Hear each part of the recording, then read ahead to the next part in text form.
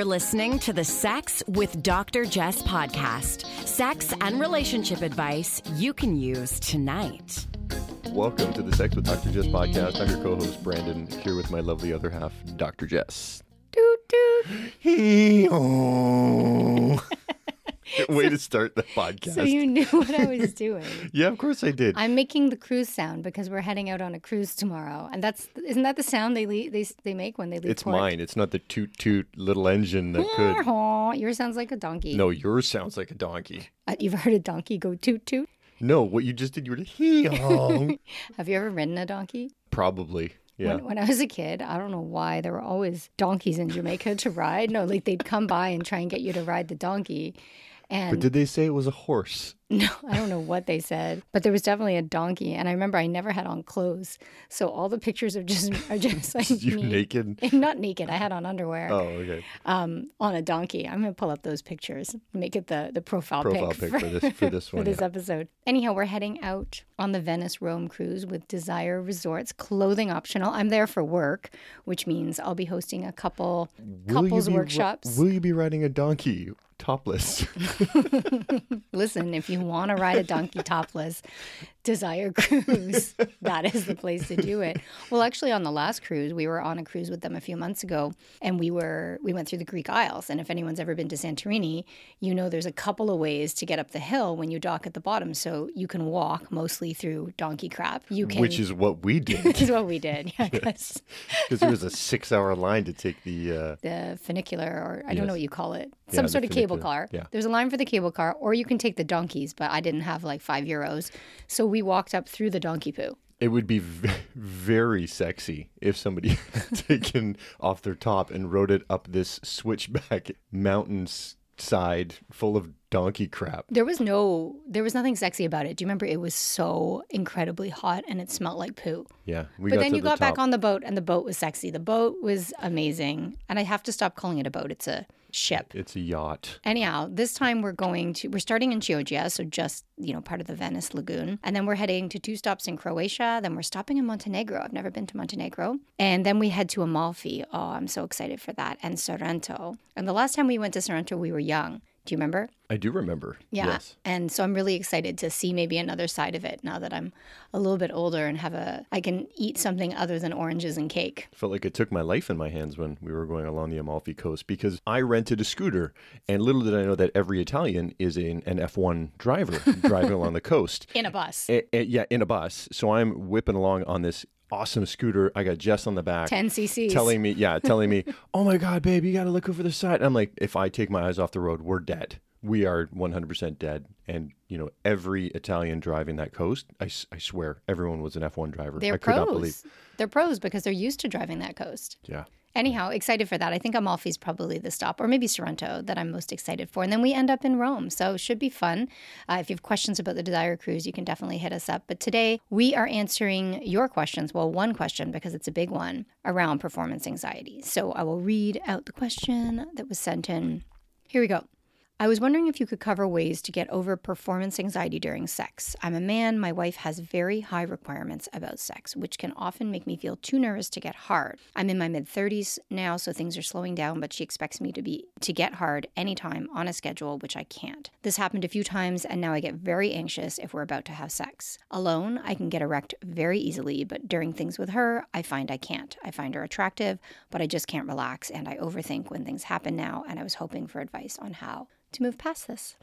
All right. Well, yeah, this is tough. I'm sorry you're going through this, first and foremost, because, it sounds like you're dealing with this negative feedback loop with the stress response, which involves, that spike in cortisol, maybe even a bit of the fight or flight response, and fear can't always be differentiated, right? So when you feel a little bit fearful that your wife is going to be upset or that you're not going to respond the way you want to, the body can interpret that fear as something actually threatening. And so when something's actually threatening, the blood is obviously not rushing to your genitals, and so you're not able to get an erection. You want the opposite of that fight or flight response. You want the relaxation response. And when we think about performance pressure, there are just so many sources, right? We've got sociocultural messages, we've got gender stereotypes. We've got unrealistic expectations from porn where everyone's always hard and it's just a bunch of sword fights out there. We have all of our personal feelings around virility and sexuality and worth. I think there's, the lack of sex education and lack of opportunities to learn that sex doesn't need to look one specific way. I think there's also a lack of conversation around pleasure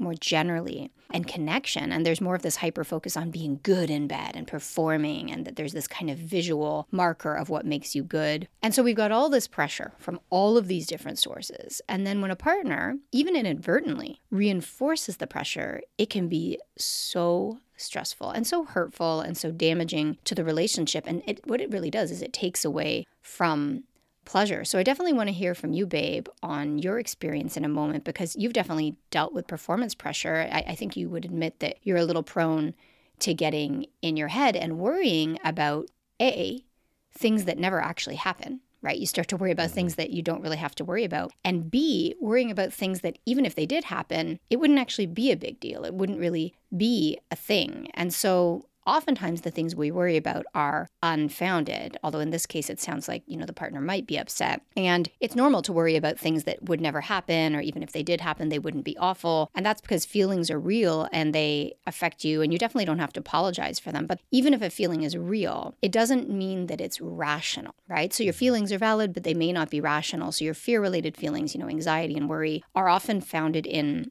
old wounds, in unrealistic expectations, but not in the rational or valid piece, in the sense that they're not always, commensurate with the feared outcome that causes them. Meaning we worry more about an outcome and the outcome isn't as bad as it is. But when you get a partner who even unknowingly creates that outcome that you fear, then that anxiety becomes really, really reinforced. So I think we're going to start with your partner's expectations, but babe, maybe you can weigh in on your perspective and your experience with performance anxiety or getting in your head. Yeah, I mean, for me, I think it's more just about getting in my own head. Even when I have no reason to get in my own head, I get in my own head. I'm a worrier, right? Like, it's something that I've done. I'm actively, kind of working on that. But yes, I get in my own head, and oftentimes that outcome that I'm afraid of doesn't actually come to fruition. Like, it doesn't happen, but it's this idea, I plant this seed in my mind and think, oh, this is what could happen. And then I fixate on that being a possibility rather than enjoying the experience, the moment. And this doesn't just pertain to sex. This pertains to anything. When I'm catastrophizing and thinking about what's the worst possible outcome here, when I fixate on that, that's all I can think of, and I can't enjoy the moment. And then I start, going through that negative feedback loop that you talk about. So I've had to learn to break the cycle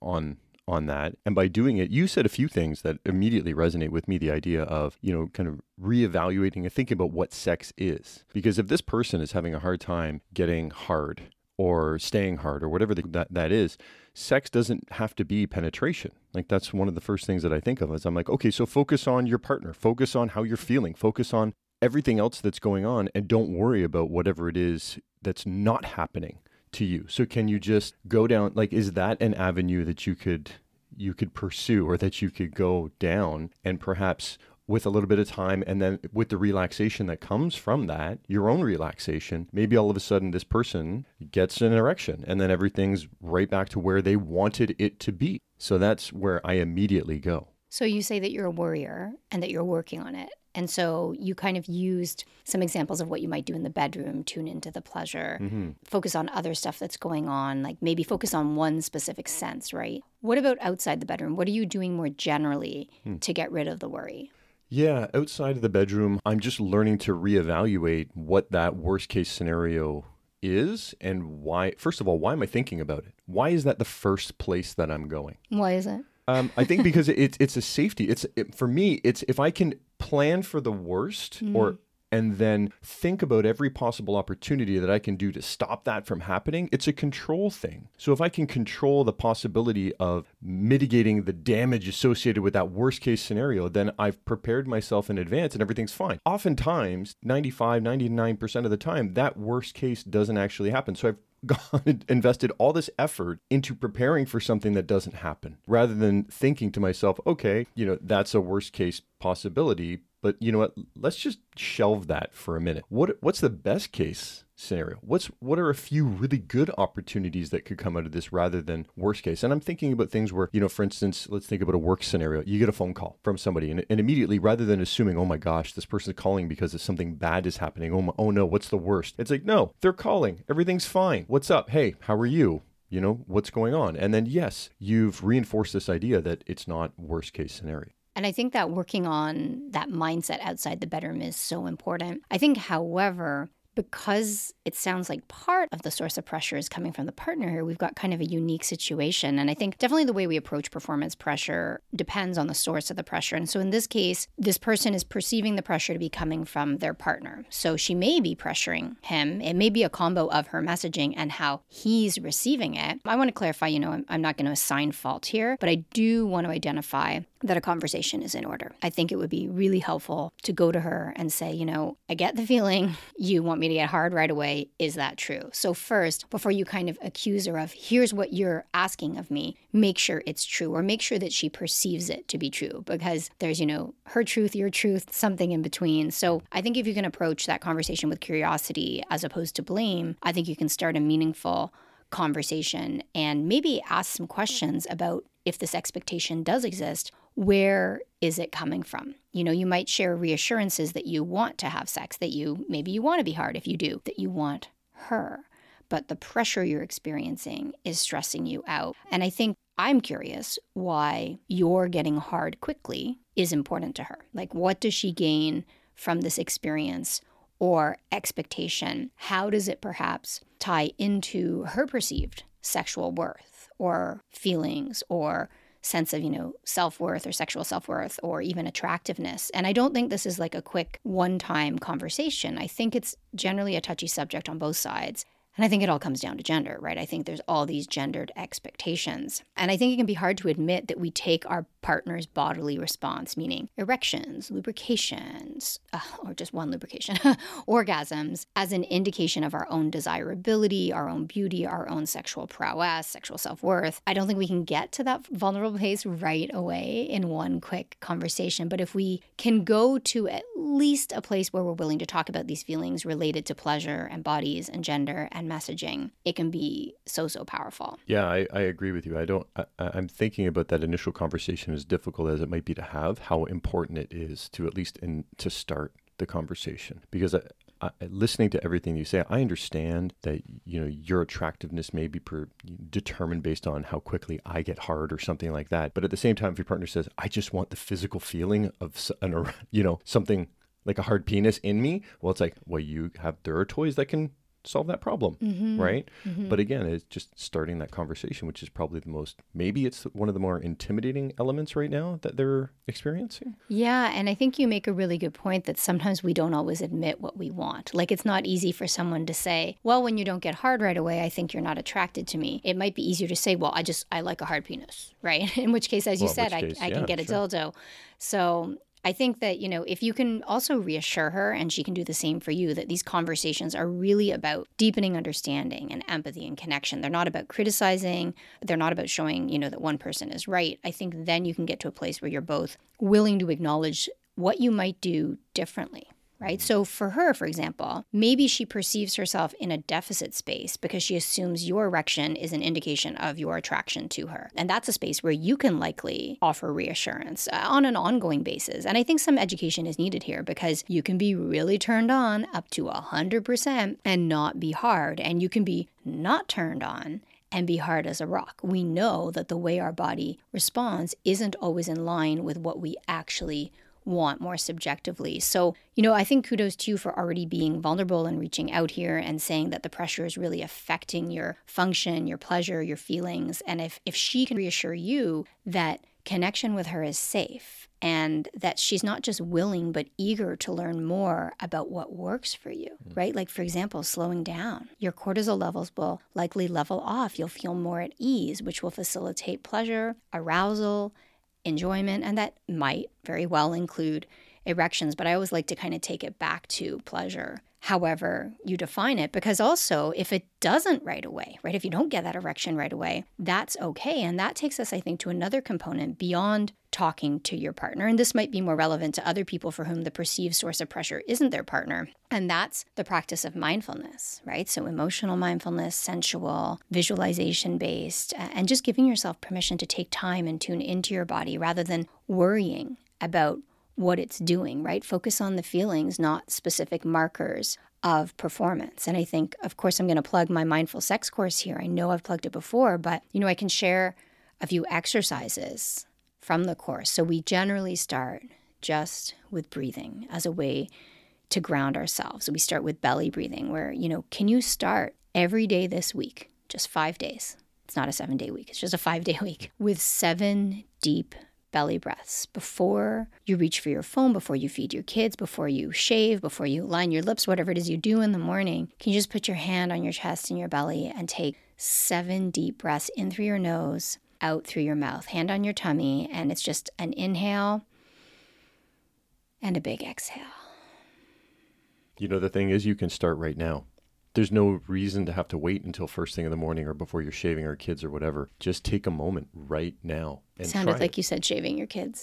Shaving your kids, doing whatever. Shaving or Listen, kids. maybe they're teenagers and they need a hand. They need a hand. But the point is that we always I always make excuses for why I can't start something. And these 7 breaths it's going to take you a minute. When I take one breath like that, like I just did, all of a sudden I just calm down. And so it's not that 7 breaths is going to lead to an erection, but just the more connected you feel to your body, the more it's going to pay off in the bedroom, because we know that developing mindful practices outside the bedroom translates into more intimate times. And you can't generally be mindless throughout the day and be like totally distracted, never in your body, and then all of a sudden be present and in the moment during sex, because you've trained yourself to be exactly the opposite. So if you can start your day mindfully, you're setting the tone to be in your body. I also have a body scan episode that you can go back and listen to. That's another mindful practice that can be so helpful to ease performance pressure. And then eventually, if you go through the mindful sex course, which by the way is at happiercouples.com, and you can save with code podcast, go check it out at happiercouples.com. And then we eventually, we do breathing, we do mindfulness, we do emotional mindfulness, we do different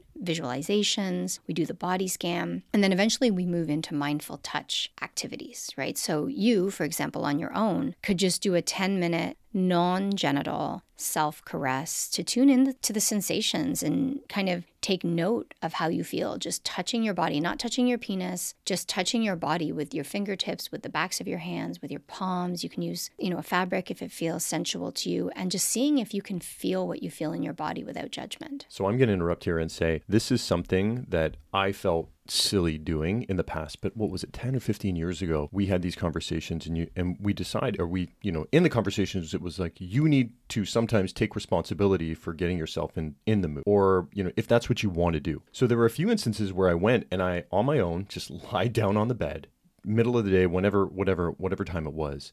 And I did that breathing. And then I started to actually touch my body in a non-sexual way and really try to experience, the feeling of my fingertips on my skin, on my legs, on my neck. And I'll admit that I felt ridiculous doing it. But it really... I was watching you look Were you really? ridiculous, Yeah. No, Well, I'm sure I did look ridiculous. No, I can only that's imagine. Not true. But the taking a few minutes and doing that exercise, it really changed how I felt after. Like, it was, I shouldn't say that it was mind-blowing, but it was just surprising when I took a few minutes to just take those 7 breaths. And then even don't worry about taking 10 minutes. Take 2 minutes and just go and touch your arms, touch your legs, do whatever. And tune into that sensation. It changed how I approached you after. I came to you and I felt more connected. Like I felt more connected. I felt more grounded. I felt more relaxed. All of these things that you're hoping to feel. And for me, all of those things also lead to other sensations, other things that you want to feel as well. So for me, it was pushing through that, maybe that feeling of awkwardness or silliness of doing it, but realizing when it was done, how beneficial the activity was. Yeah, and I think it's good to try it on your own first. I think everybody wants to get to the partnered activities, but if you can try just touching yourself, and if you feel awkward, if you feel silly, if you hate it, all of those things are fine. I felt like a tool. Well, how do you get past the point where you judge yourself? Because if you're going to be mindful, it really is about being in the moment without judgment. Well, I think there's this idea that we're willing to work on different aspects of my being, okay? I'm willing to work on my work. I'm willing to go to the gym. I'm willing to do all these things, but I'm not willing to invest in taking some time to work on myself and the emotional side of me, which is a side that I had, pushed to the side. And then all of a sudden, when I started paying attention to it, I just realized how much it complemented and really supported all the other aspects of my life that I wanted to excel in as well, right? Like even this morning, I am not very flexible. So I've been starting to work on some yoga courses and just 15 or 20 minutes of yoga. And I did it this morning. In the end, the last 60 seconds or 90 seconds were just lying down, doing some breathing and paying attention to how you feel in your body. And man, I got to say, I felt great. I felt really, really good. And let me tell you, when I started, I felt like crap because I could barely touch my toes. You know what I mean? I'm not exactly Mr. Flexible, but it was more about how my body felt. And the instructor really said, just tune in to how your body's feeling. And of course, do what you can do. And when I was complete, I felt so much more kind of grounded and more connected to who I was. And I felt, okay, you know what? I feel much better about what I want to accomplish and what I want to get done today, which I thought was a really cool way to feel. Right. So it's not just sex that benefits, right? Not at all. So I was kind of talking about breathing and the body scan and then touching yourself, but not sexually. And then if you do decide to do something with your partner in the course, we'll walk you through a face caress so you can just tune into the pleasure and the sensuality. And it doesn't have to be erotic, but it can be very powerful. And then eventually with a partner, you can do a non-genital kind of full body caress, same principles of tuning into the sensation of touch, the sound of the breath, the temperature, the texture, the rhythm, the pressure, the flow of your partner's touch. And in the course, of course, you can do this on your own, but if you're interested in the course, there's videos and audio files that kind of walk you through it. And I was thinking also that it sounds like you're already adept at tuning into the moment on your own when you're solo, because you said that you don't have the same performance pressure and you have erections. So this could be helpful to bring into your partnered practice. You and your partner would both need to make space for this, which is why I think the first conversation is absolutely necessary. And I think that, as you work through this together, you can take your time, you can make mistakes, you can laugh, you can have things that don't feel right. But I think that if you can build your way up to touching one another in a sensual way that is not focused on the genitals, that is not focused on erection, that is not focused on sex as the outcome, I think it can be very powerful and really educational. If your partner starts to understand that you don't get hard on a dime and that that's perfectly normal, it opens up a whole new world of sexual exploration that doesn't require an erection. You might have an erection, but you don't always have to use it in one specific way, right? You've got your fingers, your tongues, full body play, cheeks, breasts, collarbones, toys, feathers, silks, ice, warm air, vibrators, leather, fantasy, dirty talk, role play. Like none of these fun things you can do universally requires a hard penis, and yet the pleasure is endless. And this, I'm sure I've said this before, but I can't tell you how many people I know in their 30s, 40s, 50s, 60s, and beyond who say they're having the best sex of their lives because they were dealing with erectile issues, and that forced them to expand their horizons. And because it forced them to explore all these other options and not become myopically focused on putting a penis in a vagina, sex just got more exciting. So really consider focusing on other forms of pleasure, not just the penis. And so, we've started with conversations and a little bit of mindfulness. But this is a big topic. It's a common topic. It transcends genitals and gender. Folks with vulvas feel so much performance pressure as well, right? Like, am I wet enough? Do I look hot enough? Am I taking too long? Penises get stressed about how long they're lasting. And pressure, of course, is the antithesis of pleasure. So I think this takes us full circle to the one word solution to performance pressure, which is pleasure. Right? When you focus on pleasure, physical, emotional, relational, spiritual, practical, sensual, erotic, however you define it, the pressure dissipates.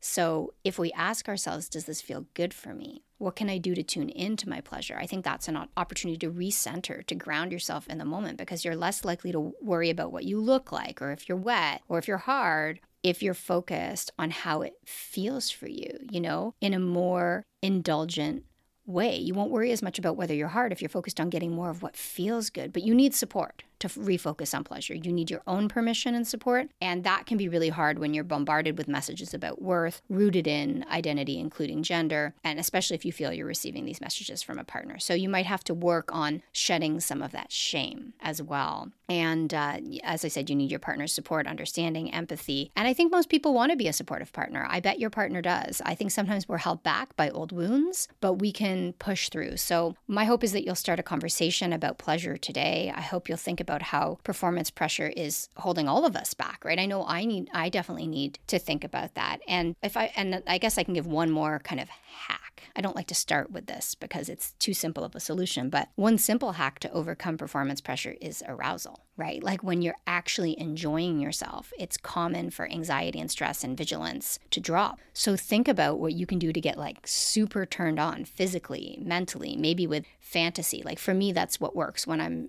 getting distracted, when I'm not in the moment. I just go to a fantasy that's distracting for me. It's like almost the opposite of mindfulness, but it takes me to a place where I'm hyper-focused before you get started, right? Before you even start playing with a partner, you can also just get super aroused. So yeah, something kinky. Sure, why not? You know, like we've got all these different approaches because mindfulness doesn't work for every single person, but fantasy can work, and different types of touch can work, and conversations can work. And you're giving me the eyes. It's something freaky. I am not giving you any eyes. Anyhow, I hope this is helpful to you. I hope this is helpful to everyone because we all go through performance pressure. So give it a try. Start a conversation today. Go touch yourself like Brandon described. Go touch yourself. And if you like the podcast, please do make sure you subscribe and share. And if you have anything to add or questions at all, we've got podcast question submission form on the website at sexwithdrjess.com. We're going to stop there. Thanks so much, babe. Thank you. The ship is leaving. Oh, my God. Oh, yes. I don't even have kids. These Please are the worst it. dad jokes. Please stop. Oh, yeah. You're listening to the Sex with Dr. Jess podcast. Improve your sex life. Improve your life.